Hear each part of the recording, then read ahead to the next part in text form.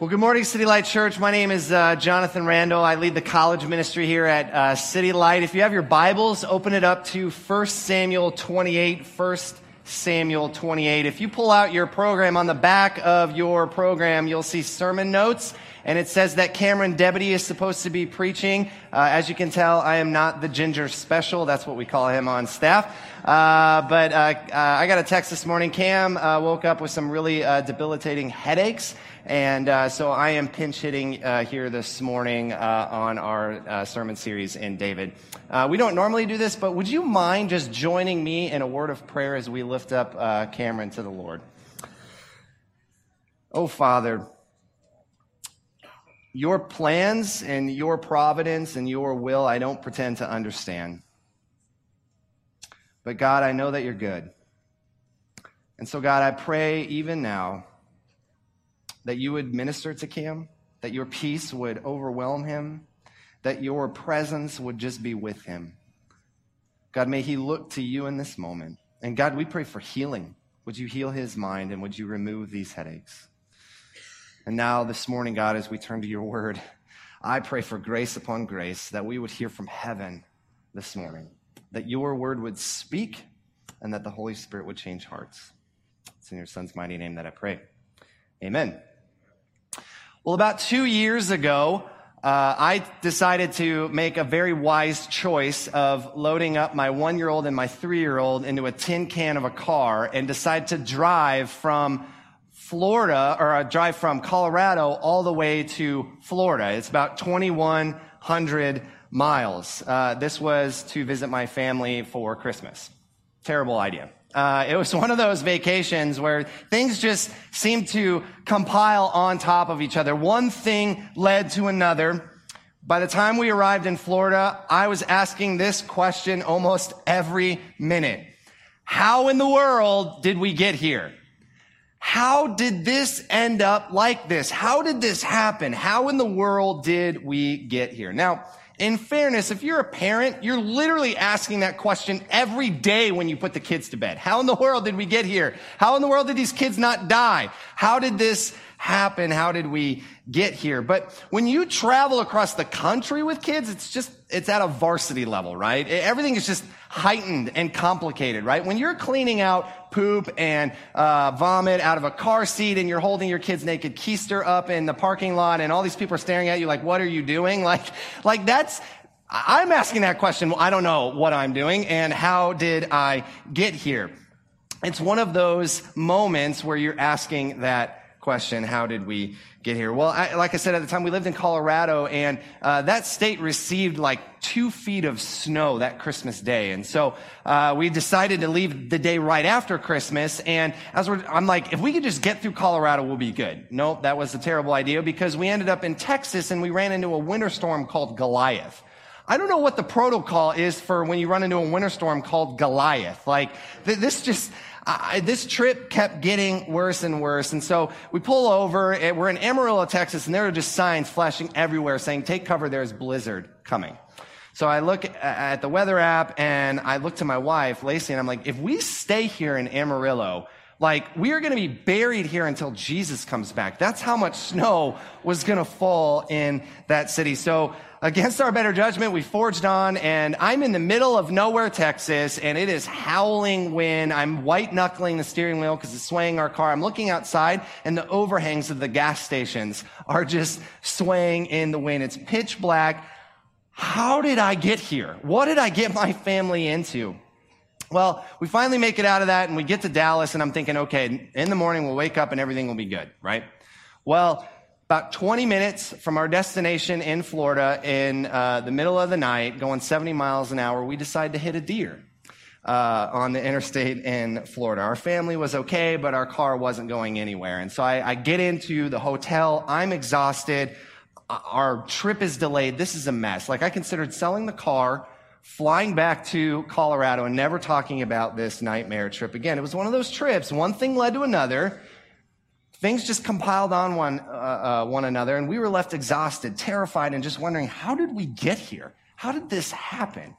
Well, I know how it happened. I'm an idiot and decided to take my family across the country on vacation. Well, this morning, we're going to see in our text that we have been led to this same place where we should be asking this same question. How in the world did we get here? When you read 1 Samuel 28, you should get to the end of that chapter and ask, how did we get from here? And in fact, I would argue that if the book ended at the end of 1 Samuel and we didn't have 2 Samuel, we would not only be asking, how did we get here, but we would be asking, where do we go from here? What am I supposed to do with this story? I wonder if anyone in here this morning has been in this position before. Life has gotten chaotic. Disaster after disaster after disaster has come your way. You have made too many ill-advised choices where you think there is no way you can recover. You've struggled to hear from God, and you wonder, where is he in your life? And you're left asking, how did I get here? Well, if you're able to relate to that, 1 Samuel is going to be for you this morning. I want to focus in, like I said, on chapter 28, but let me give some background to what's going on here before we read this. In chapter 27, we see David, who is God's anointed. He is the rightful ruler to the throne of Israel. But Saul has repeatedly tried to kill him over and over and over and over again. And so David says, I'm going to die if I remain in Israel. And so he actually flees to the land of the Philistines, which are the enemies of Israel. Like, how crazy is your life that you think you are better off, more safe, more protected in a land that is filled with your enemies? I mean, think about this. David had killed Goliath, who is the hero of the Philistine people. That would be like me running over Scott Frost with my car and then going and setting up a fraternity at UNL. Like, this is not going to go well. People are going to be like, aren't you that guy that ran over Scott Frost? Like, that's not going to go well for me. And so what David does is he's very shrewd, and he deceives the leader of the Philistines and tells him, hey, I'll go raid the Israelites and I'll bring back some of the loot and share it with you. But he doesn't do that. He actually raids enemies of Israel and then comes back and shares the loot. And David's so successful at this that the Philistines actually recruit him into their army and say, hey, you are now going to fight on our behalf. You are going to go to war with Israel. Like, think about that. God's anointed king is about ready to go into battle against Israel. So what's David going to do? How's God going to get him out of this? Where did it go wrong for David? How did David get there? Well, what's interesting is the story doesn't answer that right away. It puts a giant pause button on that story, and chapter 28 is inserted. It abruptly pauses the story of David and moves to this creepy Halloween-type story where it's like Lord of the Rings, Harry Potter, and Star Wars kind of all like mash up together. 1 Samuel 28 is an insane scene, but in it we see the tragic ending of Saul. Now, I know our teaching series is on David, and we're mostly covering his life, but I believe that the biblical authors are actually wedging this story of Saul in between the story of David on purpose so that we, the reader, will understand that if we are to understand David and all that is going to move forward in his life, then we need to grasp how in the world we got to this position with Saul. If we're going to understand anything about David, we have to understand the downfall of Saul.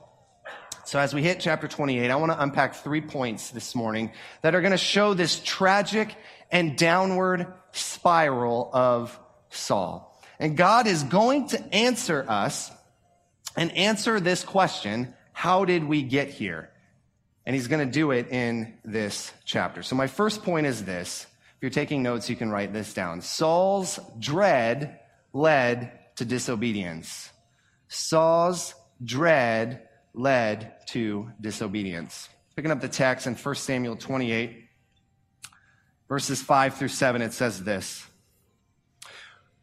When Saul saw the army of the Philistines, he was afraid, and his heart trembled greatly. And when Saul inquired of the Lord did not answer him, either by dreams or by Urim or by prophets.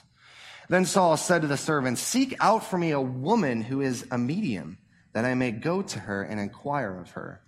And his servants said to him, Behold, there is a medium at Endor. Now, before we hear these verses, we learn three important details in the story. Number one, Samuel, who's the guy that Saul normally goes to hear from God, is now dead. We also learn that Saul has previously driven out the mediums and the spiritists and the necromancers. Necromancers is a really fancy word for someone who consults the dead, right? He's banished them from the land. So it's interesting in this text that now Saul is going to talk to one. And the other overarching scene that's going on is the Philistines and the Israelites are about ready to go to war. So Samuel's dead, Saul has driven out the mediums, and the Philistines and Israelites are about ready to go to war. So in these verses, in 5 and 7, we see that Saul is absolutely terrified. He is so afraid that he's actually trembling. And the reason he's afraid is because he's uncertain how this battle is going to go. Israel and the Philistines are going to war, and since he can't talk to Samuel, because Samuel is dead, he does what every person does when they are confronted with an uncertain situation. They cry out to God. God, where are you? Answer me. Help me. Help me figure this out, right? And what does Saul hear in return? Nothing. Nothing. God does not answer Saul. Therefore, Saul does something that he had previously outlawed. Saul is so desperate to hear from God that he does an act of disobedience to get there. He goes to a medium. He goes to someone who consults the dead for answers.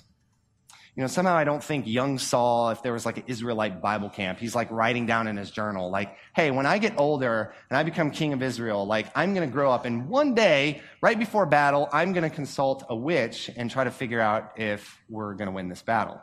Like somehow I don't think that that's how Saul pictured his life going. And yet, Saul ended up in this place because he compromised and he disobeyed, and he let fear grip his heart. For us here today, I don't think we have to wonder what it's like to be in this position with Saul. How many of us have seen one thing lead to another in our lives? We've let compromises pile up in our lives only to wake up, look ourselves in the mirror, and ask this question: how in the world did I get here? I didn't picture my life going this way. How did I end up here? How many of us have swore, I will never have sex before marriage? And then when God doesn't take away our lust problem, when God doesn't give us a spouse in our timing, we compromise and we disobey and we give in anyway. How many of us swore, I will never be that guy that makes my whole life about money? But we let consumerism in, we let greed come in, and then all of a sudden the pursuit of money begins to dominate our entire lives. The takeaway here, guys, is that what's on the inside of our hearts, if we continually compromise and don't deal with those issues, it will eventually reveal itself on the outside. Our true character will eventually be exposed. And for Saul, the fundamental characteristic that dominated his whole life was this issue of fear. Saul feared what people were thinking of him. Saul feared that he was losing control. Saul feared that he didn't have the power that he thought he should have. And that led to all kinds of questions in Saul's mind. What if God isn't as good as he says he is? What if God is holding out on me? What if God doesn't answer me? What if God's pathway of obedience is impossible? And when those kinds of fears begin to rule your heart, you don't obey God like David did, who was a man after God's own heart. No, you obey God to use God, right? You are using God, and you let fear allow you to use God rather than obey God. The truth is, Saul never really wanted God. He didn't want him. The only reason he would have obeyed, the only reason he was trying to go after God is because he wanted his answers that would benefit his agenda for his life. Saul was not going to God to get answers about God's agenda for Saul's life. He only wanted answers that would benefit what he wanted to do. This eventually led to Saul compromising on things he said, I would never do that, and yet here he is doing those things. When Israel chose Saul to be king, the prophet Samuel said, hey, this king is going to take from you. He will be a king that is going to take what you possess. Isn't it true that sin also takes from us? Sin always overpromises and underdelivers. We think we can manage sin. We treat sin like some pet. We treat it like Old Yeller. The problem is Old Yeller has rabies, and this dog will eventually attack you and will eventually kill you. We think we can manage sin, but sin will always take from us. We think, I'll never compromise on that. But if we let sin hang around in our hearts, it will always take from us. It'll lead us down a path we never planned on going. And we will end up saying, how did I get here? Sin never gives us what we want. It always takes from us until we have nothing left and we are ultimately alone. We are hollow as a person. There's only one real thing that actually remains if we continue to let sin dominate our hearts, and that is selfishness. Selfishness is the only thing that remains in the midst of sin. This is where we find Saul.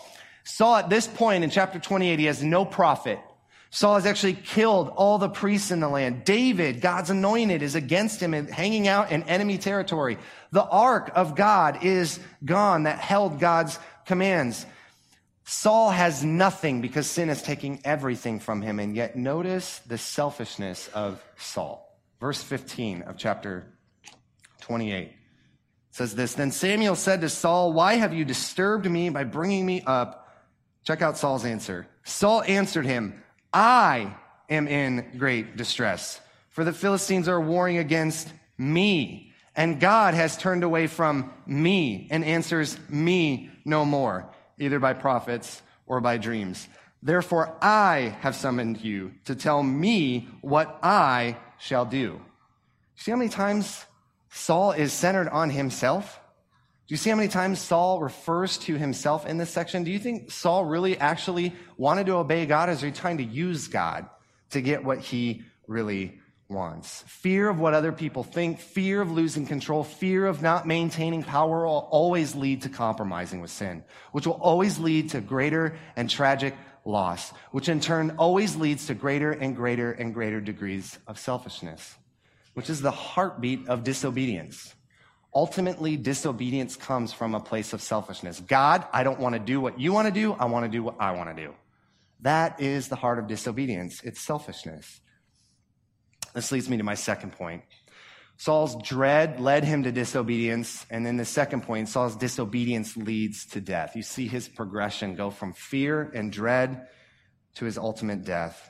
Saul goes to a medium to try to use her to get to God. And it says in verse 8, so Saul disguised himself and put on other garments and went. Saul is disguising himself for two reasons. One, he's the king who had expelled mediums. He doesn't want to be seen going and consulting one. He's also having to go through enemy territory to get to this medium.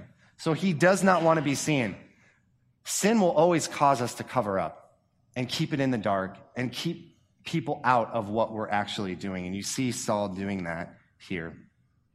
And they came to the woman by night, and he said, divine for me by a spirit, and bring up for me whomever I shall name to you. The woman said to him, surely you know what Saul has done, how he has cut off the mediums and the necromancers from the land.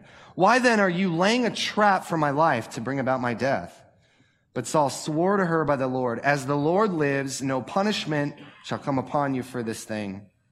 Then the woman said, whom shall I bring up for you? He said, bring up Samuel for me.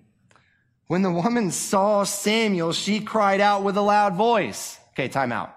Samuel's dead, remember? And now here he is popping up and talking to Saul and this woman. Okay, what is going on here? So just a little bit of a clarification here. Number one, two options you could pick out of here. Number one, either this woman is a fake and has just been hustling people, and so she's not used to this actually working, and therefore she's terrified. Or she's used to consulting people up, but maybe she's dealt with a little bit of the demonic, and instead of getting the demonic in this moment, now you have a prophet of God showing up. right? Either way, you can understand that this woman is terrified. God is doing something unique and dramatic in this story to prove a point. Picking back up the text, in verse 12, it says, when the woman saw Samuel, she cried out with a loud voice. And the woman said to Saul, why have you deceived me? You are Saul. The king said to her, do not be afraid. What do you see? And the woman said to Saul, I see a God coming up out of the earth. He said to her, what is his appearance? And she said, an old man is coming up, and he is wrapped in a robe. And Saul knew that it was Samuel, and he bowed with his face to the ground, and he paid homage. So what's crazy about this story is it seems that the actual spirit of Samuel comes back from the dead to speak to Saul. But here's the irony of this story. That's not really the point of the story. The point of the story is that Saul really gets what he wants. What is Saul trying to do in this text? He wants to hear from the Lord. He wants an answer from God. And Saul gets it. The problem is it's not what Saul wanted to hear. Samuel tells Saul what he already knows, that the kingdom of Israel is no longer his, that it now belongs to David. And because of Saul's disobedience earlier in 1 Samuel, his kingdom is not only going to be taken from him, but at the next day in battle, Saul is going to die. Have you ever told God, why are you not talking to me? Why are you not revealing yourself to me? Why aren't you answering me? I can't hear you, God. How many of us have ever said that to God? And then maybe God responds with this subtle, small voice. Why aren't you obeying me? Why aren't you following my commands? Why aren't you doing the things that the scriptures tell you to do that you already know? To put it another way, how many of us read our Bibles and we just, if I could just get that new, fresh insight, if I could just see the scriptures in a way that I've never seen before, if God would just show up to me in my quiet times in a way that I've never seen, then I'd be good. And God's not answering you. Could it be, not saying this is all the time, but could it be that for you in your life, God is saying, I'll give you fresh insight when you begin to do the things that I've already told you. I will allow the scriptures to come alive in your life if you would just simply follow my commands and obey what I've told you to do. This is where Saul is at. He wants answers from God. He wants revelation from God, but he doesn't want it to actually obey. He wants to use it for his own control and his own agenda. And this was me 3 years into college. I graduated high school following Jesus, very passionate about my faith. I went to church. I read my Bible. I was evangelizing on campus. I had a lot of people saying, hey, I think ministry might be in your future. And then college hit. And for the first few years in my college academic career, I lived a double life. I still had a great attendance record at church. I still read my Bible. I prayed. I was involved in a small group. Heck, I led a missions trip. But I also went to parties. I also was getting drunk, and I also was chasing girls. And I was living this double life. And I remember during the midst of that, I was having all of these intellectual doubts about my faith. And I remember, I even have journals of this, crying out to God, God, why won't you answer me? Why won't you answer my questions? Why won't you solve my doubts? Why won't you answer my intellectual problems? And I just remember being confronted with that still small voice, John, you're not obeying me. We'll deal with the intellectual side. I'll give you answers to that. But do you really want those answers so that you can obey me? Or do you want those answers because you can use them for your own agenda in your life? And it took a very hard conversation from a really good friend to wake me up from this. And he basically said, John, God is not going to grant you special powers to figure out every single thing about God. However, he has given you his Holy Spirit so that you can obey everything that God has commanded. In that moment, my eyes were open and I began to confess And I began to repent, and I began to admit to my friend that I was living this double life, and I didn't want to do it anymore.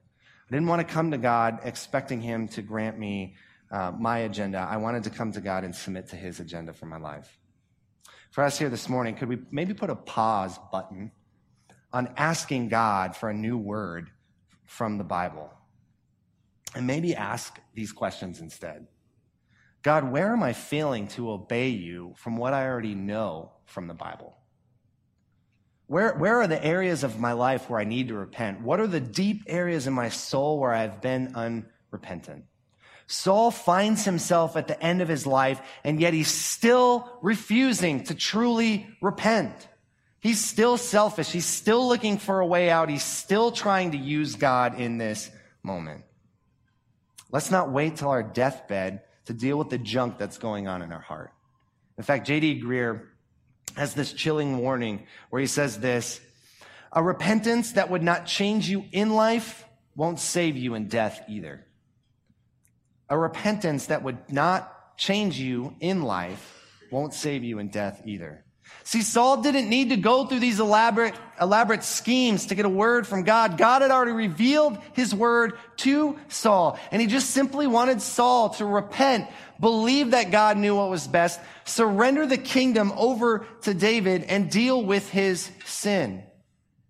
But Saul refuses. But church, I have good news for you and for me this morning. Your story is not over.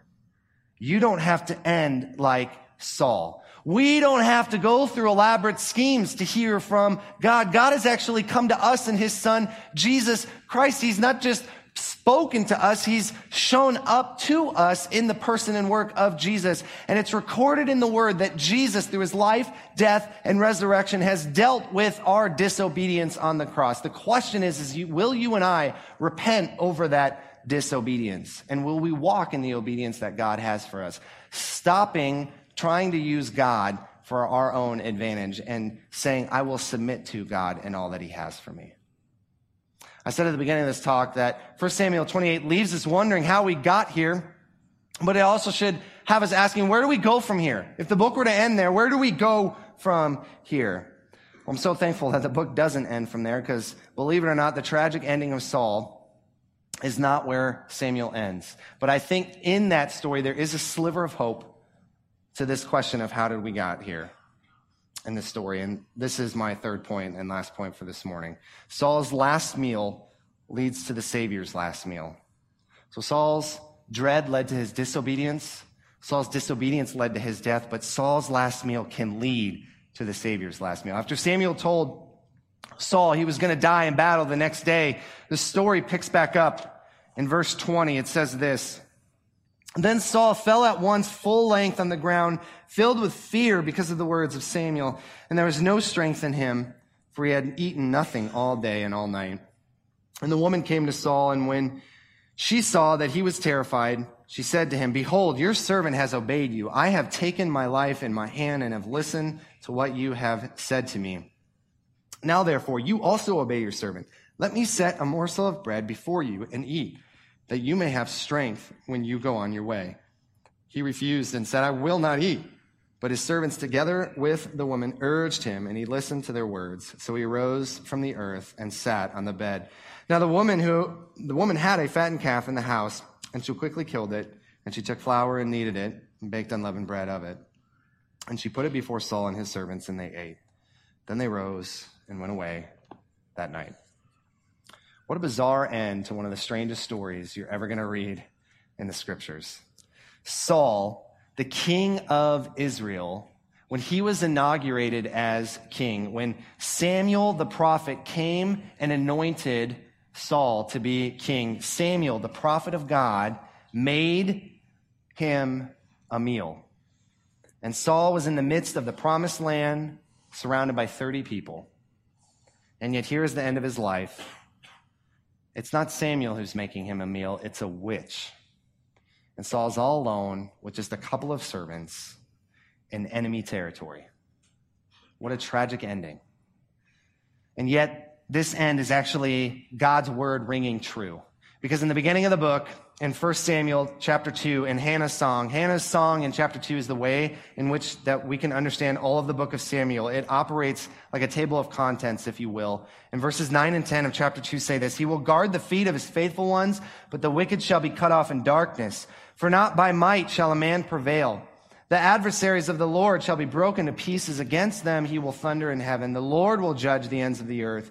He will give strength to his king, and exalted the horn of his anointed. Is not David the faithful one who is the true anointed king? Notice where Saul is receiving strength from. Is he getting it from God? No. He's getting it from a witch. He's cut off from God and he is in darkness. The text is meant for us to compare and contrast David and Saul. The detailed irony is that while Saul is being punished in chapter 28 for his specific sin of not killing this people group called the Amalekites, you can read about it in 1 Samuel chapter 15, David at the same time is in enemy-occupied territory, and he is actually destroying these enemies of Israel. The very thing that had cost Saul the kingdom, David is actually doing in enemy territory. While Saul, who's Israel's choice for king, is all alone in God's land, David, who's God's choice for king, is with God's presence in enemy territory.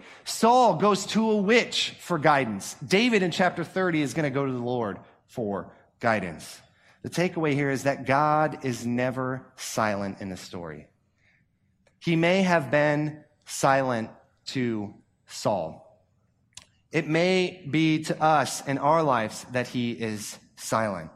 It may be that we wonder, God, how in the world did I get here? But in God's kingdom, things may be at their worst, but God is always at his best. It's not by our gift set or our resume or our bank account that we will prevail, but it is by God's providence and by God's protection. Saul is asking, how did I get here? And God is saying, I am raising up a king. I am providing for you. This is not the end. Saul's tragic end is not the end of my work in this world. To close, I want us to picture Saul. I want us to picture Saul on the night before he is to be killed. He is trembling with fear. He is breaking bread with a few friends in the middle of the night. If you know your Bible, does that sound similar to another story? Hundreds of years later, where a rabbi named Jesus was trembling with fear, breaking bread with a few of his friends on the night before he was going to be executed. The difference is Saul died for his own sins. Jesus died for the sins of the world.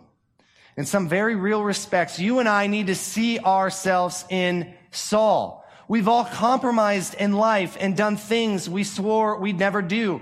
We have ignored God with the way we've lived our lives, all the while complaining that God is ignoring us. We've used God to meet our own personal agendas. We've taken from others to set up our own kingdoms where we treat everything in life as revolving around us. And we've all received a death sentence for our sins. But enter Jesus Christ. Jesus enters in and says, I will take the last meal. Saul took his last meal in bitterness and in anger and in sadness and in wrath because it represented his own destruction because of his own sin. You and I will one day have a last meal where we will go into the ground and we will die. But Jesus enters into the story and says, I will take their last meal. All of their sin, all of the anger, all of the bitterness, all of the wrath that was coming their way, I will take it on me. And that's what Jesus Christ does for us. We're going to enter into a time of communion. But I want us to see that Jesus is the ultimate anointed one. That David points us to God, who is ushering in a whole new kind of kingdom, where God is taking our stories of how did we get here, and he transforms them by his grace, where we're no longer left wondering, where do we go from here? Because we know the answer to that question is the way of Jesus 100 times over. At the end of Christ's life, it looks like a tragic ending, but it's in that ending that you and I find redemption to our own tragic stories of sin and disobedience. You might be here this morning and you're saying, I'm not Saul. I haven't gone and consulted mediums. I haven't done this. I haven't tried to kill people.